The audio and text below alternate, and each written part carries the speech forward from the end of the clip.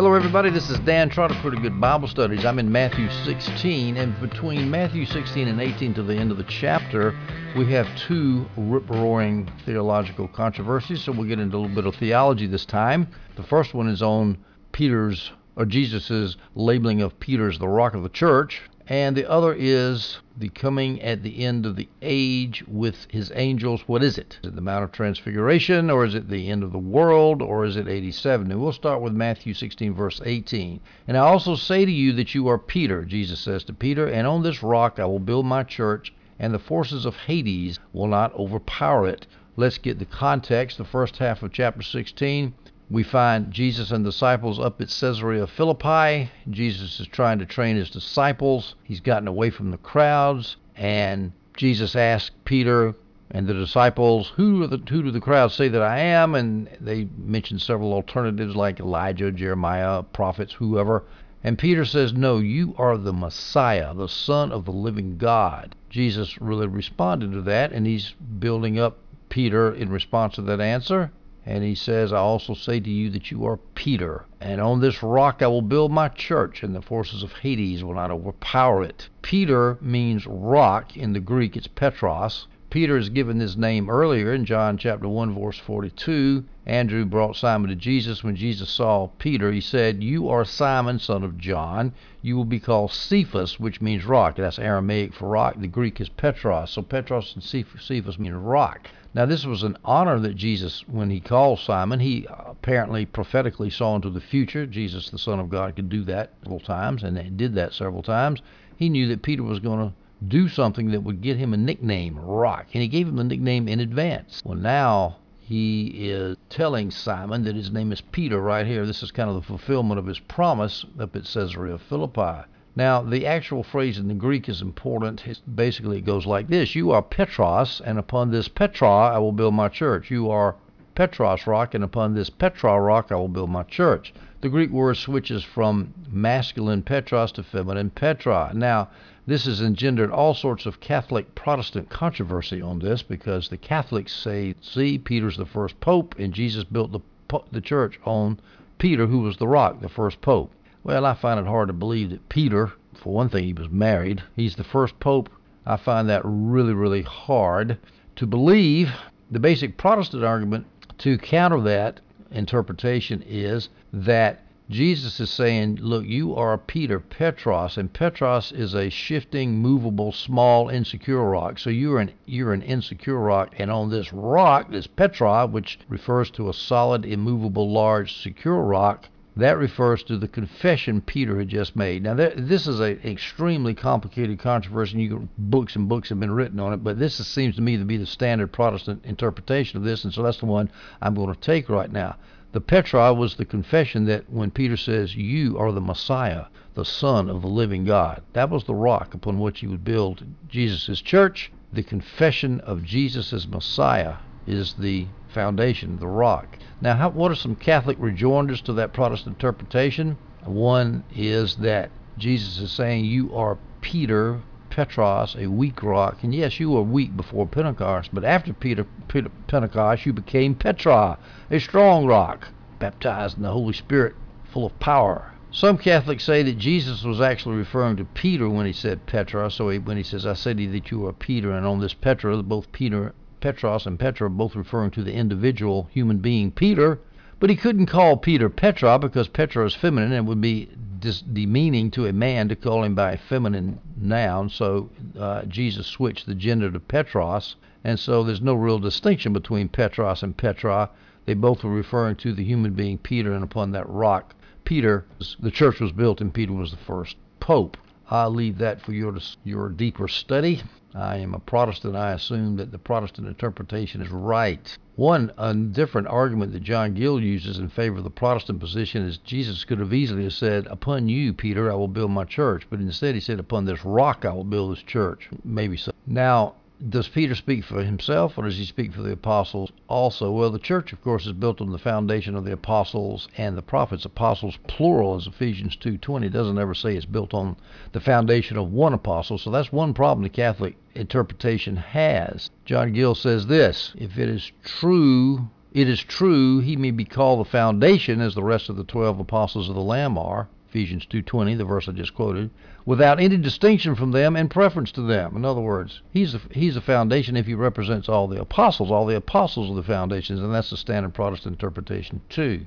Now, another argument that Jesus is not referring to Peter alone is when he goes to Matthew 18, 2 chapters later, and he talks about Peter having the keys of the kingdom, the ability to bind and loose. It's all plural there. The church discipline. Tell it to the church. If he doesn't, the sinning person doesn't pay attention to the church, it becomes plural there. So we're going to assume that this confession that Peter made was the confession upon which the rock was built. And this confession is Petra, symbolizes stability and permanence, because that's what that Petra kind of rock means in the Greek. Now, what does church mean? He says, on this rock I will build my church. What is church? That's ecclesia. In the Gospels, the word only appears 3 times, and that's here, in the verse we're just looking at, and also twice in Matthew 18:17, where Matthew says this, if he pays no attention to them, that means the sinning person, tell the church, the ecclesia, but if he doesn't pay attention even to the ecclesia, the church, let him be like an unbeliever and a tax collector to you. Now, that's in the Gospels 3 times. In the Septuagint translation of the Old Testament, I think it's 1 time or a couple times, very few times, maybe it's 3 times, not very often. The Greek word ecclesia is used to translate the assembly of Israel, so it refers to Israel. And of course, Reformed theologians love to talk about that and say, see there's a church, Old Testament. I've always found that argument to be so weak it's not even worth dealing with, because the word means assembly, and it can refer to any kind of assembly. Israel, it can refer to the church. It doesn't identify Israel and the church as being the same kind of assembly, because the Greek word was used in Acts 19:32 as a political assembly. You recall the silversmith guilds got upset with Paul because he was wrecking their idol-making business. Meanwhile, some were shouting one thing and some another because the assembly was in confusion. That's not the church. That's not Israel. It was a political assembly. So we're going to assume that when the term assembly is used in the New Testament, not the Old Testament, but the New Testament, it refers to church. Now, what are the implications for our ecclesiology? Well, assembly meant an assembly of discussing voting believers, just as the Greek assemblies, like at the Pinks and Pnyx, or however you pronounce that, in Greece, when they got together to condemn Socrates and to do all their democratic type stuff in Athens, which is still there, by the way. It's worth going to see. It's amazing. I went there and there was nobody there. Tourists all over the place. Nobody went to the Pnyx. But anyway, it's still there. It's an assembly where people assembled and they discussed issues and they voted. And that word was what Jesus used for the church and what the apostles used for the church. And the implications of that may be is just that the church, analogously, should be an assembly of discussing voting believers, not a bunch of mute sheep sitting on a pew listening to some big shot pastor pope telling them what they're supposed to do. Consensual government, folks. It's an idea whose time has come. The forces of hell, or the forces of Hades, my translation says, will not prevail against it, the church. Now, many pastors are now saying that, using in different translations, for example, NIV, which has gates, the gates of hell shall not prevail against the church. They say, well, gates mean, or a defensive mechanism, and that therefore the church is on offense against hell. And that makes a great preaching point, and as a matter of fact, it's probably true. I know it's true. It's absolutely true, but that's not what the text here necessarily means. For one thing, the word might be translated forces. If it does, that means it's the power of death will not prevail against the church, or more particularly, demons will not prevail against the church. That's fine, but let's assume it's gates. If gates is the meaning, and do we automatically take that as being defensive? No, because the gates were the place from which the offensive troops of a city came out, and they charged out. And so Jesus could be saying all the demons of hell will be charging out of hell, and they're not going to get you, even though the church is on the defensive. So whether the church is on the defensive or on the offensive, I don't think you can prove from this passage, but either way, we're going to win. The devil's going to lose. Hades is going to lose. Church is going to be here forever. Let's go to Matthew 16, verse 19. Jesus is still talking to Peter. He says, I will give you, Peter, the keys of the kingdom of heaven, and whatever you bind on earth is already bound in heaven, and whatever you have loose on earth is already loosed in heaven. Now, of course, this is the famous Catholic Church. See there, Peter has the keys of the kingdom. He's in charge, and of course, he passes his authority down through the bishops, down to the Pope, and that means Pope Francis, the current day Pope in Rome, has authority over the church, which, if that's true, God help us all. He's a lousy Pope, in my humble opinion. They need to get a better Pope. But I don't think he can tell the difference between Christianity and the secular humanist culture that polluted Europe. But anyway, Jesus says, I will give you the keys of the kingdom of heaven. What are the keys? There's two options. One is it could refer to the gospel. I'm going to give you, Peter, and all the apostles that you represent, I'm going to give you a key that will allow you to open up the gates of the kingdom of heaven so that people can come in and come into the kingdom. In other words, I'm going to give you the gospel so that you can get people saved. That's the simplest way to look at it. For example, when Peter preached on his Pentecostal sermon in Acts 2, he announced the kingdom was open to Jews and the proselytes. That took care of the Jews. And then he opened up the kingdom to the Gentiles in Acts 10 at Cornelius' house. So keys means the ability to unlock the gospel's meaning for hearers, as according to John Gill says. John Gill's got a great quote here. When the Jews made a man a doctor of the law, they put into his hand the key of the closet in the temple where the sacred books were kept, and also tablets to write upon, signifying by this that they gave him authority to teach and to explain the scriptures to people. And so that key had symbolism in Jewish culture, and Jesus is talking like a Jew here. You got the keys, you can unlock those books. You can unlock the sacred books and let people know about the kingdom of heaven. Well, that's the first option, the simplest option, that the keys refers to the power to open up the gospel to people. The other option is the power to throw someone into hell or put them into heaven. Of course, now you get into Catholicism. This is absolute nonsense, which is propagated by the Roman Catholic Church. Let me give you a quote from John Gill. Peter is not the doorkeeper of heaven to let in nor keep out whom he pleases, nor has his pretended successor the keys of hell and death. The pretended successor is the current day Pope. These also are only in Christ's hand. No pope has got the right to throw you into hell. If you read medieval history, they were constantly putting whole cities under the ban, excommunicating them, and all the people in the cities were scared to death that they were going to hell because the pope had excommunicated them. That is nonsense. Let me read you another good quote from Adam Clarke. After all these evidences and proofs of the proper use of the terms keys and bind, which is basically means to open up the truth, and bind means to determine what is authoritative and non-authoritative in Jewish scriptures. After all that evidence that Clarke quotes, he says, to attempt to press the word into the service long assigned them by the Church of Rome, which, to use the words of Dr. Lightfoot, be, quote, a matter of laughter or of madness, unquote. In other words, the Catholic position will either drive you crazy or make you laugh. It's absurd. No church can use the keys in the sense thus imposed upon them, which was done merely to serve secular ends, and least of all can that very church use them that abuses them. All right, well, enough of my anti-Catholic propaganda. The you here that says, I will give you the keys of the kingdom, that's Peter, and so people tend to think, oh, see there, he's it's Peter that the church is built on. Well, actually, though, you go to the binding and loosing. See, here it says you can bind and loose in Matthew 16:19. But when you get to Matthew 18, it's the church, which is plural, that does the binding and loosing. In fact, the you in Matthew 18:18 is plural. So from that, we can deduce that Jesus is singling out Peter as representative of the whole church, which has the power to bind, loose. Now we need to look at the word already. Whatever you bind on earth. Actually, we haven't talked about bind yet. Let's talk about bind first. Here's some options, and I'm going to give you 4 options. They're all very close in meaning, so I'm not sure it's worth splitting them out, but I will. First option from John Gill. To bind means to decide what's sinful, what's lawful, and what's not sinful or lawful, what doctrine is true or what is not. Let me give you a quote from Gill. In what sense the words bound and loosed are used in the Talmudic writings, times without number, for that which is forbidden and declared to be unlawful, and for that which is free of use, and pronounced to be so. In multitudes of places we read of one rabbi binding and of another loosing. Thousands and 10,000s of instances of this kind might be produced. A whole volume of extracts on this head might be compiled. That's a pretty strong case. So, the binding and loosing is rabbis deciding what's right and what's wrong, doctrine or practice or whatever. Now, the early apostles actually did this, as John Gill points out. They determined the controversy about legalism in Acts 15. And the apostles, plus the rest of the church that were with the apostles, they forbade observance of Jewish holidays and observances in Galatians 4.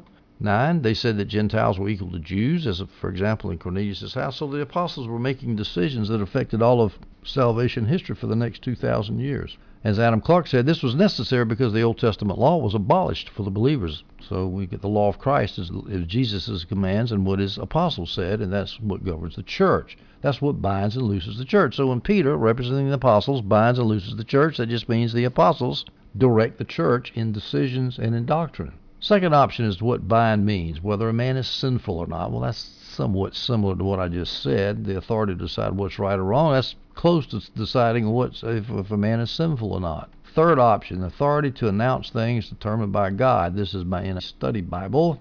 We read in Matthew 18:17-18, famous church discipline passage, if he, the sinning brother, pays no attention to them, the witnesses that have been brought forward to him, tell the church, the whole church. But if he doesn't pay attention even to the church, let him be like an unbeliever and a tax collector to you. I assure you, whatever you bind on earth is already bound in heaven. There's that same language. And whatever you loose on earth is already loosed in heaven. Now notice that the authority to bind things has been already granted by God, because it says whatever you bound on earth is already bound in heaven. This is in Matthew 18. We have the same language in Matthew 16 where we are now.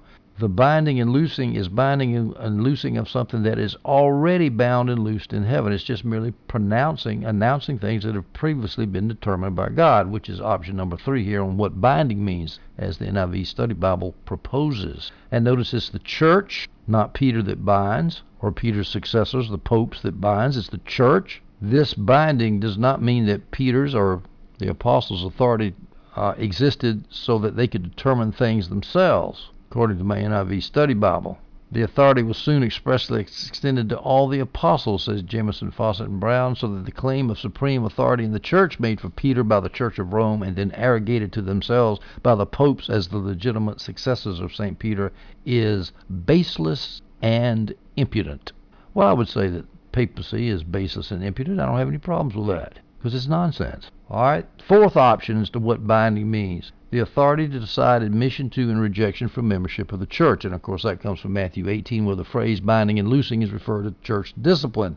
The context therefore makes me think this is what it means. We'll get to the context of Matthew 18. But either way, what it means is basically you as ecclesiastical authorities have the right to decide what's right, what's wrong, who stays, who goes, and so forth. In other words, you, Peter, and the apostles whom you represent are going to be the authorities in the church. Jesus is setting up his kingdom. We go now to verse 20 in Matthew 16. Well, first of all, the kingdom of heaven, let me mention this. Whatever you loose on earth is already loosed in heaven.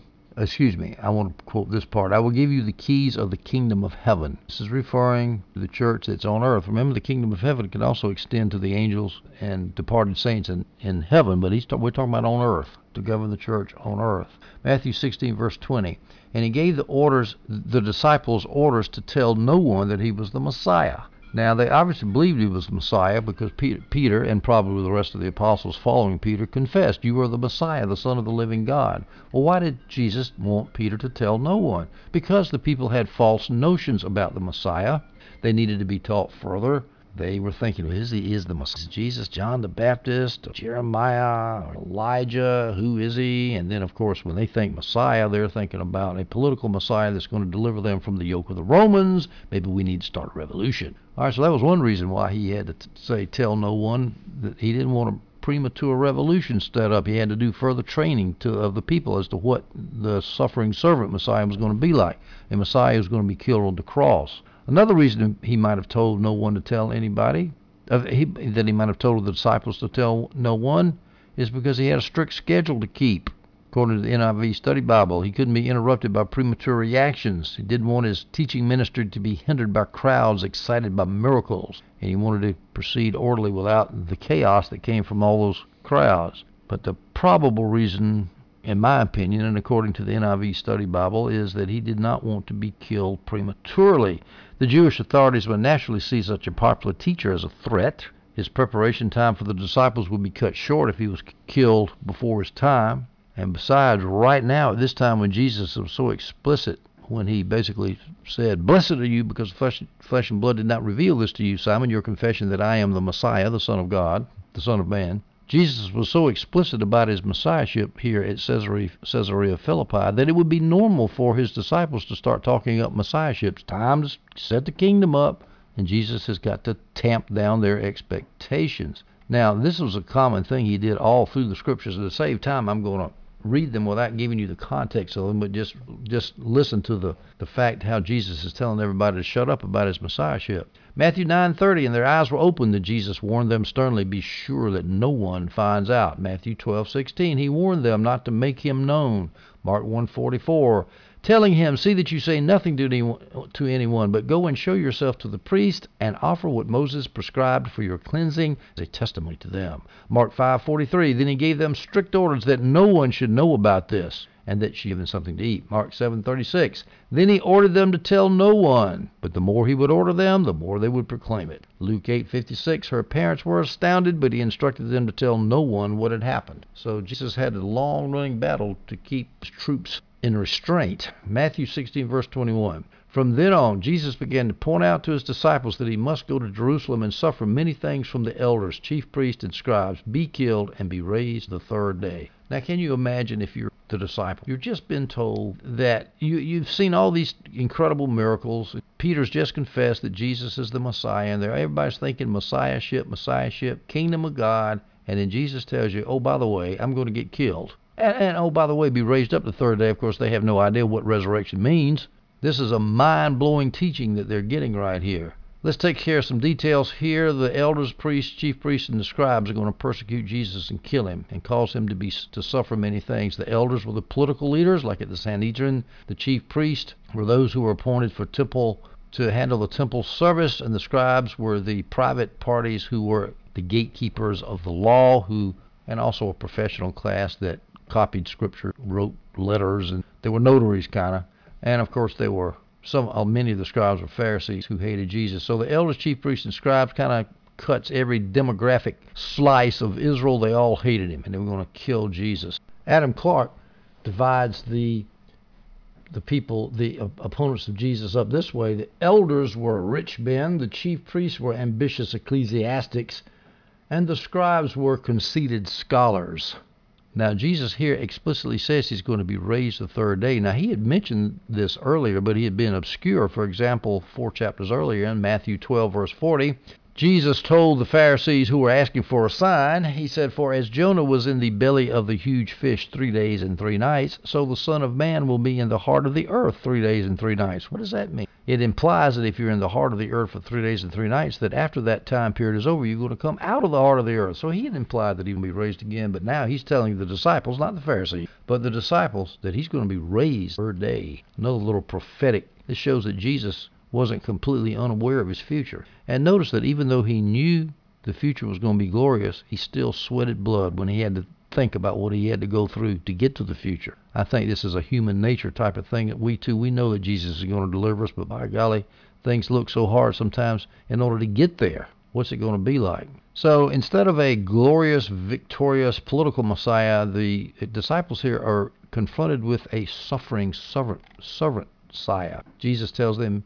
I must suffer many things in verse 21. Well, that was predicted in the Old Testament scriptures, Isaiah 52:13 through 53:12. His countenance will be bruised so much that no man would recognize him. He bore in his body our iniquities. He was bruised for our iniquities. And those famous passages in Isaiah, the apostles apparently had forgotten about that.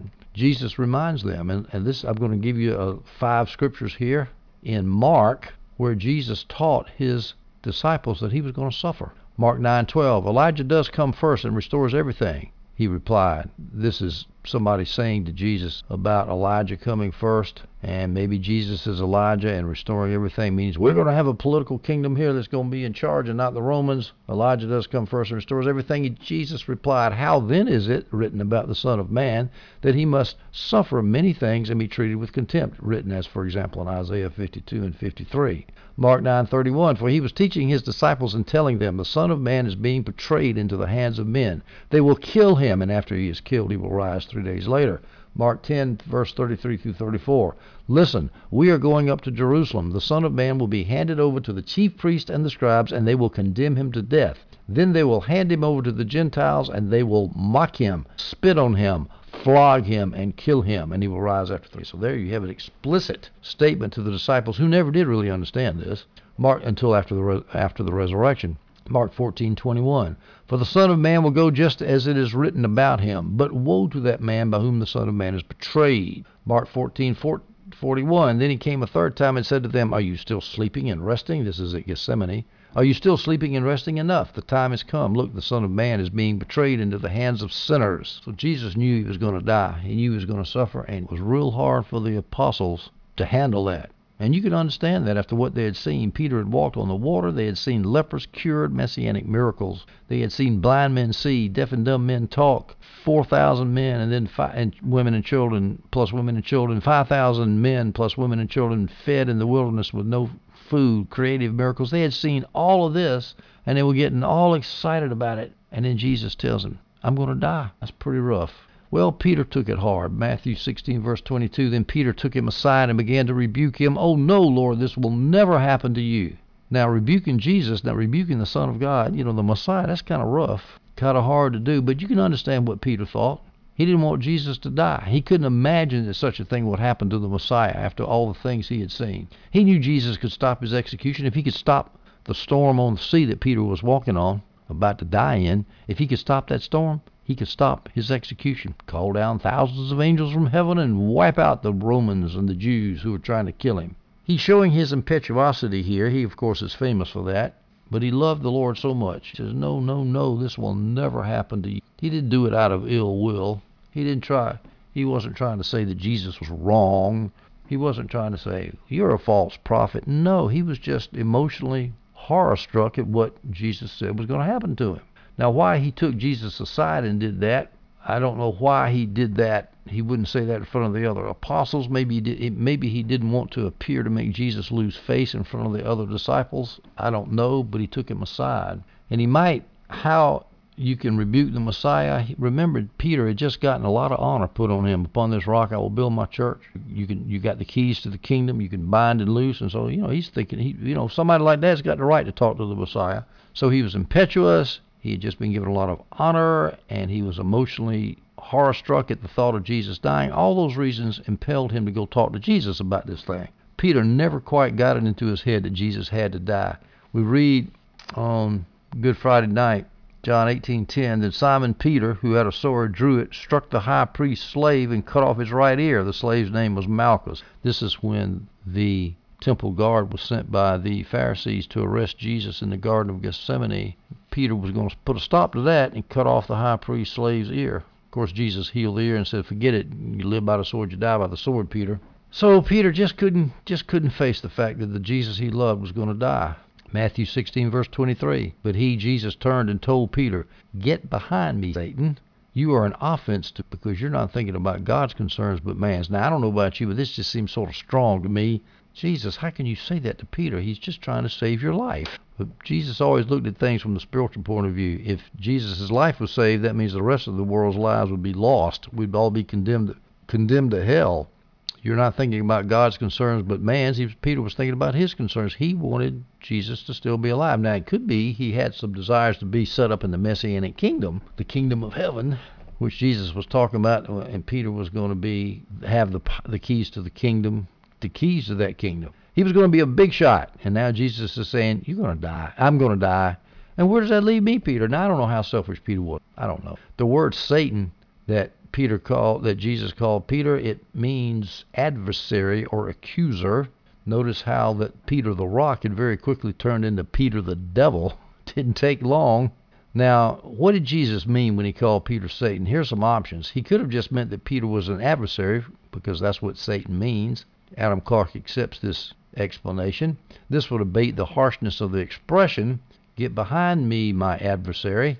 Or he could be referring to the carnality of Peter's nature. The Jews would often say of a bad man, this is Satan, not meaning literally that the bad man was a Satan, but that he was doing bad things such as Satan might influence one to do. Or it could be he was likening, option number 3, Jesus was actually likening Peter to Satan himself. Get behind me, Satan. You're the devil. I don't know. Either way, it was a pretty strong rebuke. It's a pretty emotional scene here in the wilderness. It's something worth remembering. Matthew Oh, by the way, a little detail from Mark, our detail man. Jesus told Peter in the presence of all the rest, "Get behind me, Satan." In other words, he didn't tell it to Peter privately. He said it publicly, or at least I should say publicly. He said it to all the other disciples. Mark 8:33. But turning around and looking at his disciples, he rebuked Peter and said, "Get behind me, Satan, because you're not thinking about God's concerns but man's." John Gill said that, I mentioned this, but John Gill says also that Peter was probably thinking of the worldly glory the traditional Jewish Messiah would have, and he would get to share in that glory. So maybe there was more than just a concern for Jesus' life that was involved here. Maybe there was some selfishness mixed with the motives, and who knows, maybe Peter couldn't even examine his motives under the pressure, the emotional pressure of the moment. Then Jesus says in verse 24, "If anyone wants to come with me, he must deny himself, take up his cross, and follow me." This is a famous verse, but the context is so good because he just had told his apostles that he was going to die. And so he says, look, I'm going to Jerusalem to die. If you want to be my disciple, you got to follow me to Jerusalem and die too. Because when a criminal took up his cross, that means he took up the cross piece. The Romans would make criminals carry their own cross piece to the crucifixion site. This is a matter of degradation and humiliation. So this was a metaphor that meant dying. You got to die, literally die. And of course, all but one of the apostles did die. They were departed. They shuffled off this mortal coil a little bit prematurely, except for John. The rest of them were murdered because they followed Jesus. So that verse is often, of course, applied to Christians. You've got to deny your selfish desires, your ambitions, your wants, your dreams, and all that, and follow Jesus and not what you want, which is a perfectly good application. But it's applied so much that we often forget the original meaning of it, which is literally Jesus was telling his disciples, you want to follow me? Now this is what's so amazing about Christianity. Jesus had such incredibly high standards for his followers, and yet people still followed him. They loved him so much. And that's why this watered down Andy Stanley, Joel Osteen nonsense about Jesus is going to make you rich and make you happy and make you self-adjusted, and we can't say anything about hell because it might offend you, is absolutely offensive, because Jesus didn't talk to his disciples that way. He said, you want to follow me, you're going to have to die. Matthew chapter 10, which is 6 chapters earlier, I think this is when Jesus is sending out the 12 apostles on their first journey, and they were facing danger then too. Jesus says, whoever doesn't take up his cross and follow me is not worthy of me. Anyone finding his life will lose it, and anyone losing his life because of me will find it. He's talking about people dying. Even before his final and fatal trip to Jerusalem, he was talking about the disciples might lose their lives just as they went around evangelizing. And by the way, he said to his disciples here in Matthew, but in Mark, it says he also said to the people, summoning the crowd, Mark 8, verse 34, summoning the crowd along with his disciples, he said to them, if anyone wants to be my follower, he must deny himself, take up his cross, and follow me. So Jesus gave the bad news to everybody, not just the disciples. You want to follow Jesus, you're going to have to die. When he said follow me, he meant follow me to my crucifixion. That's what he meant. You know, it's a lot easier to follow Jesus now because he's risen from the dead, but think about following him before he was crucified. Matthew 16, verses 25 through 26. For whoever wants to save his life will lose it, but whoever loses his life because of me will find it. What will it benefit a man if he gains the whole world yet loses his life? Or what will a man give in exchange for his life? Now, the word life here is ambiguous, or there's equivocation on it. The first life, he's talking about saving a life, that's your physical life. But then talking about losing your life, that's your spiritual life. So he alternates between the physical and the spiritual. So if you want to save your physical life, you're going to lose your physical life. You're going to die anyway. But whoever loses his physical life because of me, but whoever loses his spiritual life because of me will find it. In other words, if you'll give up on all your vain emotions and desires and so forth, you give that up, you're going to find your emotional life, your spiritual life. What will it benefit a man if he gains the whole world yet loses his life? Again, that's talking about your spiritual life. Or what will a man give in exchange for his spiritual life? You're going to lose your life because you're going to hell. Let me give you a good, I know post-millennial people don't like to hear things about hell. But let's see what John Gill, who lived in a more enlightened age, he says this, if that should be consigned to everlasting torment and misery, be banished the divine presence, and continually feel the gnawings of the worm of conscience that never dies, and the fierceness of the fire of God's wrath that shall never be quenched, he will have a miserable bargain of it. Yeah, really, bad deal. All right, well, Jesus is going to finish off his prophecies of gloom and doom with some more positive assertions. Now, he did say, as he was saying through this, I'm going to be raised up on the third day. I'm not sure how much the apostles heard him say that, so it wasn't all doom and gloom, but it was mainly he's going to get killed, he's going to get killed. But now in verses 27 and 28, we read this. Jesus is still talking. He says, "For the Son of Man is going to come with his angels in the glory of his Father. Then he will reward each according to what he has done. I assure you, there are some standing here who will not taste death until they see the Son of Man coming in his kingdom." Now this is to reassure the disciples. You will get rewarded for what you've done. If you follow Jesus all the way to your crucifixion and your death, you're going to get rewarded. And some of you here are not going to taste death, and you're going to see the Son of Man coming in his kingdom. In other words, this is some good comfort for you. Now, unfortunately, if people say this is coming in his kingdom at the end of the world 2,000 plus years later, that's not going to be any comfort to the disciples. Not any comfort at all. What he's referring to is the coming in judgment on Jerusalem in AD 70. Now, we're going to have to prove that. This assertion that the coming in his kingdom refers to AD 70 is accepted by John Gill and accepted by Adam Clarke. They, of course, wrote before the rise of dispensationalism. Dispensationalism has screwed up almost all interpretations of the kingdom of God. Unfortunately, the context fits coming in judgment on Jerusalem in AD 70 because Jesus was talking to his disciples about the possibility of losing a disciple's life. But he says, but some of you are not going to die. He's referring to their experience, not the experience of a generation 2,000 plus years later. Adam Clarke says this, "It must appear very clearly that the whole passage speaks not of a future judgment, but of the destruction of the Jewish polity and the glorious spread of Christianity in the earth." Hear, hear. John Gill rejects the interpretation that says that the Son of Man coming in his kingdom here refers to the last day of history. The reason being is because Jesus said that some of you will not taste death until Jesus comes. Well, if Jesus comes 2,000 plus years at the end of time, if that's the coming he's referring to here, everybody listening to his words would have tasted death by then. So it can't be the end of time. It's impossible. Unless Jesus made a wrong prediction. Of course, the Son of Man making a mistake, I don't think so. There's another option. It could be the day of transfiguration. This is what a lot of people adopt, the position they adopt to get around this problem that I just told you, that of the tasting death. Well, sure, some people are not going to taste death when the Son of Man comes in his kingdom at the Mount of Transfiguration, which happened, according to my NIV Study Bible, about 1 week later.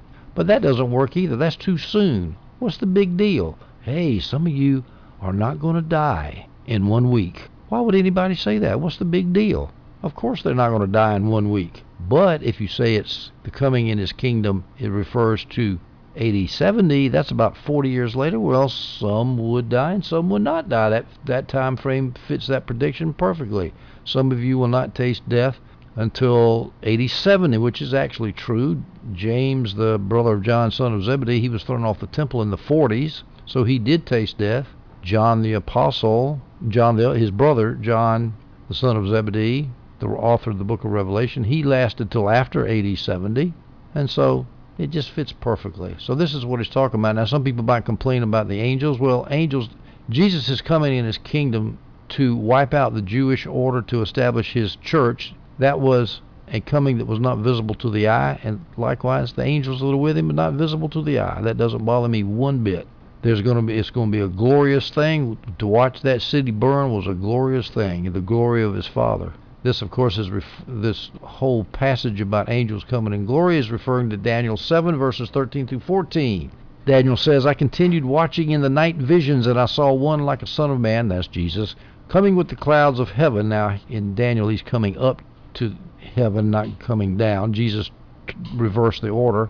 He, Jesus, approached the Ancient of Days, that's God, and was escorted before him. He was given authority to rule in glory in a kingdom. There's the glory. He's going to come with glory. He went up to heaven to receive glory, then he came back to destroy the Jews, the Jewish kingdom that had killed him, and he had glory doing that.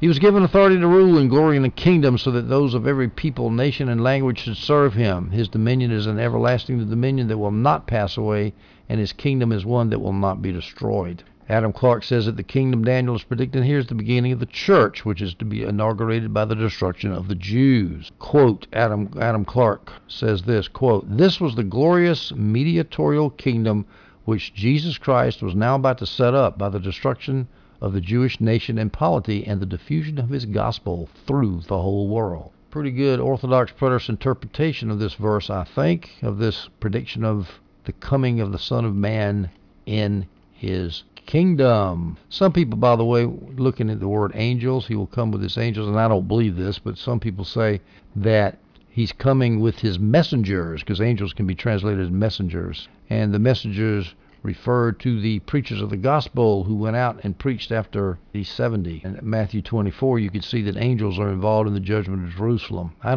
Now there, it talks about the gospel going out. Messengers were sent out all over the world in the Olivet Discourse, and so I do believe it could refer to angels there in Olivet Discourse, messengers of the gospel. But it doesn't sound like that to me here. Come with his angels and the glory of his Father. That sounds like real angels. Not necessarily that you could see, but going on a mission of destruction to wipe out Jerusalem. Before we leave this verse, I need to point out that some people have a fourth option, that the coming in the kingdom refer to Jesus coming at Pentecost and by way of the Holy Spirit to fill the disciples with the Holy Spirit. The problem with that is it's too close too. That was about a year later. Some of you will not be standing here a year later.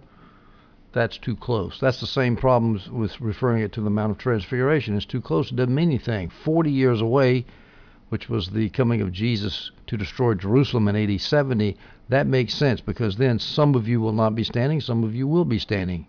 Some of you will taste death, and some of you will not taste death. That fits Jesus' prediction precisely.